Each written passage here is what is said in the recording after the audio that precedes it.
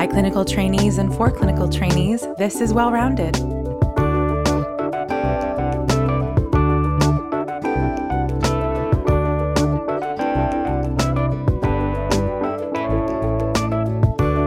Your hosts today are Dan Arteaga and Isabel Rosenthal. This installment of our COVID-19 series explores what happens when misinformation goes viral. Dan and Isabel talk with Renee DiResta, Technical Research Manager at Stanford Internet Observatory. She studies how narratives spread online, from computational propaganda to pseudoscience conspiracies in the anti-vaxxer movement. Welcome to Well Rounded. Hi, everyone. This is Dan with Well Rounded. We're very lucky today to have Renee DiResta speaking with us. She's the Technical Research Manager at the Stanford Internet Observatory, and she's going to talk to us a little bit about misinformation and disinformation online as it relates to COVID-19. Renee, thanks so much for joining us on the show. Thanks for having me. So, Renee, what exactly do you do? Because this is a world that is totally different from the world of medicine that Isabel and I are most familiar with. Yeah, so I look at how narratives spread online. I think that's the simplest way to put it. I've done work on state actors in the past, so I did some of the research for the Senate Intelligence Committee on Russian interference, looking at how those narratives spread and how influence operations work. I have a pretty long research past looking at the anti-vaccine movement in particular, domestic American conspiracy theorists and how those narratives spread. We basically just try to understand how information moves online, how it gets picked up, how it gets incorporated, how propaganda influences people, how people participate in the sharing of highly angled or manipulative information at times. So, Renee, I think, for us in the medical profession, obviously the coronavirus has been a novel pandemic in so many ways, but I think the way in which we're processing information has been very different. It wasn't a thing that we were really talking about as young doctors in training until the end of February. And these medical journals and the CDC and WHO that we're so used to getting all of our information from suddenly didn't seem like the most current information sources. Can you tell us from your perspective where and when was the first time that you heard about the coronavirus? It was really early on. It was in early January timeframe from people who were big China watchers and were just paying attention to manufacturing dynamics and what was happening in Wuhan and a number of other areas related to that. So actually just techies who were following along with Chinese stories and putting them out on Twitter. As far as seeing them in the information environments, one of the things we look at Stanford is actually state media communications. And so we happened to have a project looking at the Taiwan election, which ended on January 20th, I think, 2020. And all of a sudden, all of those sources that we had been following, those media sources, were also talking about the coronavirus. And then my anti-vaccine groups that I pay attention to began to talk about the coronavirus from the standpoint of, this disease in China is going to be used as justification for a mass world vaccination campaign. It had hit the media environment outside of the U.S. And also some kind of small clusters of tech chatter communities pretty early in January. So this is fascinating to me because your life revolves a lot around how the anti-vaxxer community spreads misinformation online. And this is just a perfect example of, there's been unreliable medical information online far before coronavirus existed. Why do you think it's so easy for inaccurate or misleading information to become prevalent on the internet? Well, sometimes it's the persistent communities that share it, the Facebook groups and things. There are a lot of groups that exist for anti-vaccine activism. They began back in around 2015. In California, we had SB 277, the law to eliminate vaccine opt-outs, and you really started to see a lot of the evolution in messaging from them. It moved really from vaccines cause autism and, kind of toxin-related type conspiracies to vaccines are an overreach on my personal liberties. And when that began to happen, when that shift into politicizing through more like libertarian, or at the time it was the Tea Party, dynamics came into play, you started seeing the appeal of those narratives really cross-pollinate into groups that were actually not remotely interested in vaccines as a concept before. And you don't have very much in the way of like counter efforts, right? Most people who vaccinate their children, nothing happens. They go on with their lives and they don't get up in the morning to tweet about it or to start a Facebook group about it. It's just a very routine thing. And so you really have this asymmetric passion on the other side where the people who feel wronged or are deeply suspicious are constantly putting out content to try to, wake up the sheeple, to try to make them think a certain way about vaccination or pharmaceuticals or any other range of related medical topics. Cancer quackery is a big one too. There's not very much in the way of a counter to that. So it sounds like the anti-vaxxer movement really found its footing in this grassroots campaign, so Facebook groups, blog posts. Is this the same way that information and narratives have spread with regards to the coronavirus? Because it certainly feels like governments and other large organizations have taken a lead in shaping the public discourse on the pandemic. Yeah, this is a really interesting situation with coronavirus in particular. So, yes, there has always been this, what we call kind of like bottom-up grassroots chatter, right? The conspiratorial communities, the sort of fever swamps of the internet where these ideas come out of. That's not unique to America either. That is a global phenomenon. If you go and you look at the communications around Zika, you'll see a lot of the Monsanto did it, Gates did it. These bioweapon type narratives are very, very old, recurring themes that come up in the bottom-up conspiracy communities constantly. But what's interesting about coronavirus, particularly in the case of China, is that you have a situation where the response of the governments, and this is a global phenomenon, has become something that's both a geopolitical power game in terms of what they project outward to kind of reinforce their standing in the world. The other area in which it's particularly acute for them, though, is how they are viewed by their domestic constituents. And so in the case of China, massive unrest and complaining around the government being too slow to act. And what we see that manifest as is we see a really deep concerted effort by Chinese state media to regain control of the narrative. And so these origin stories, did it come from a lab? Was it a bioweapon? That's actually not unique to the US media environment. We actually see that in China. But in China, the villain is someone in the US, specifically in Fort Detrick, who came and brought the virus to China, to Wuhan during the World Military Games in November. And so the theory that state media posits there and that very high-ranking kind of blue-check Twitter accounts belonging to Ministry of Foreign Affairs officials, they're putting out this idea that did the virus really originate in Wuhan at all, or did a foreigner bring it over? If a foreigner brought it over, then the state is at least a little bit kind of exculpated from any bad handling, because this was something that somebody did to China, as opposed to something that originated in China and the government did not handle as well as it could have. So, Renee, this classic story of misinformation happening in times of crises, how do you think this affects the public's understanding of a crisis? Sure. So there's always been propaganda. There's always been misinformation.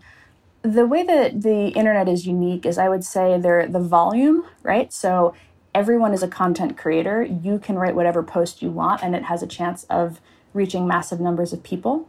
The second is virality, meaning you become part of the sharing process as well. Even if you're not writing your own posts, people drive narratives today. This isn't all just top-down broadcast media, telling the people what to think. This is regular people sharing the thing that is most appealing to them. And so that virality really is a core kind of component. And then velocity, which is the idea that the information is moving so much faster. Particularly in the case of coronavirus, the entire world is paying attention to the same topic. That is very, very rare, almost unheard of. It's actually kind of remarkable as an opportunity to study how narratives spread because the entire world is writing about, thinking about, and talking about this topic. So it's very different than the kind of slower, more top-down media environments in past kind of information revolutions like the television or the radio or the printing press, where it was still kind of ultimately centrally controlled. So the internet really democratizes propaganda and allows people to become an integral part in spreading it. Thanks for such an excellent explanation of what I've always kind of felt about the internet but haven't necessarily been able to explain. sometimes you just go online and it's just such a cacophony of different arguments and positions. I guess my question for you is, what is the end result of having so many competing voices online? As for the question of, is it better to have more voices? That's a really interesting question that relates a lot to how we curate information. Because when you have a glut of information, it doesn't mean that the best voices are somehow automatically going to rise to the top, right? The platform algorithm has to decide what to show you. And for anyone who doesn't realize this, the algorithm is ranking everything. It's not, a lot of times that's framed as some sort of politicization or, they're censoring one type of political community and upranking another. That's not really how it works. It's really much more rooted in engagement. Something that is sensational or exciting begets more shares, and the algorithm pushes it into more people's feeds. It's not a wisdom of the crowds model. It's just like consensus of the most liked, right? This is the thing that most people find appealing, and they're sharing it. And so when the algorithm is trying to decide what to surface for people, it goes and it latches onto that. There's not so much a notion of authoritativeness. So while you can have a lot more voices, and that means that you get, just much higher variance, right? You get a lot of voices that are fantastic that we really want to surface, medical experts, frontline doctors, those sorts of folks. But then you also get the grifters and the conspiracy theorists. And the question is, who's producing the most engaging content that the algorithms are going to surface? This is fascinating.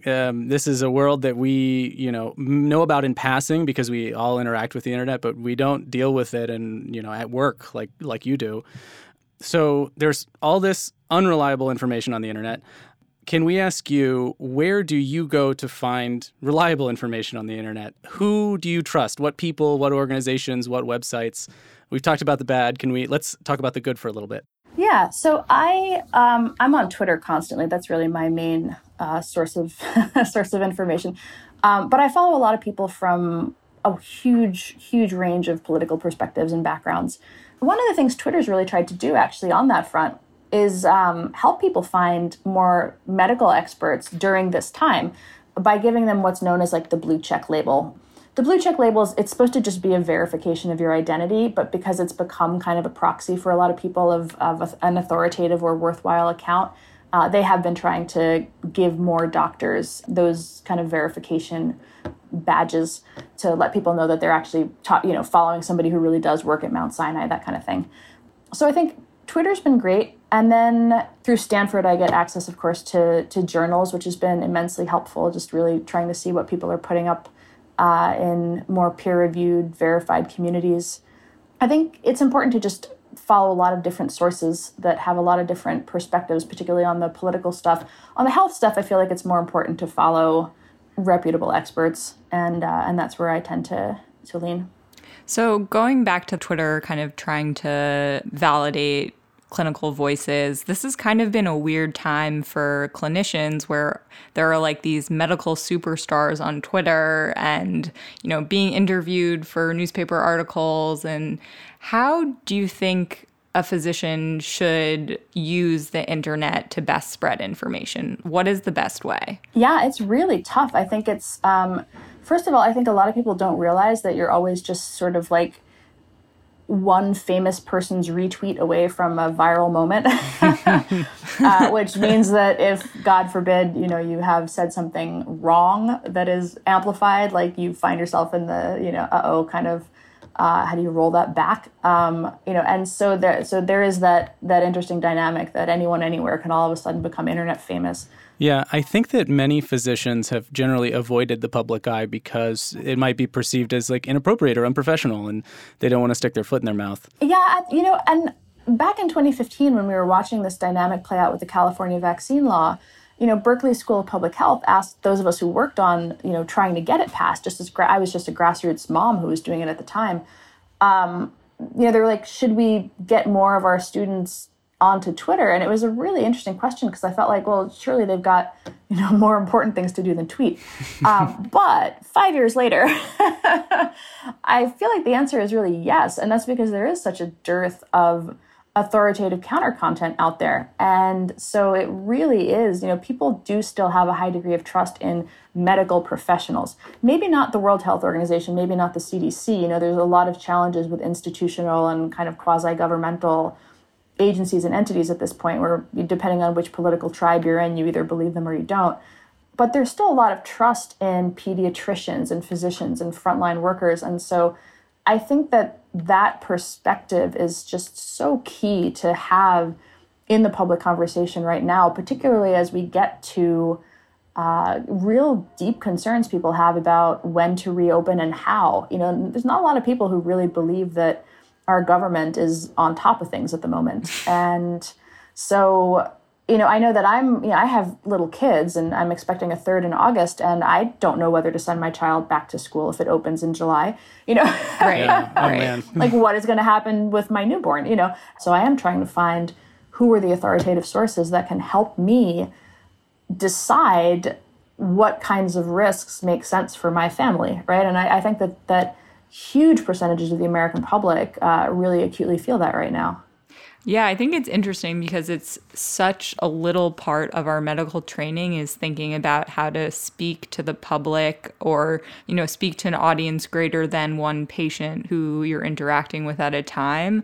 And so the whole way that medical professionals sort of think about conveying information is being challenged right now. And I think this will change the future of medical training in some ways, that physicians are becoming more general public health experts to their friends, to their families, and now on places like Twitter.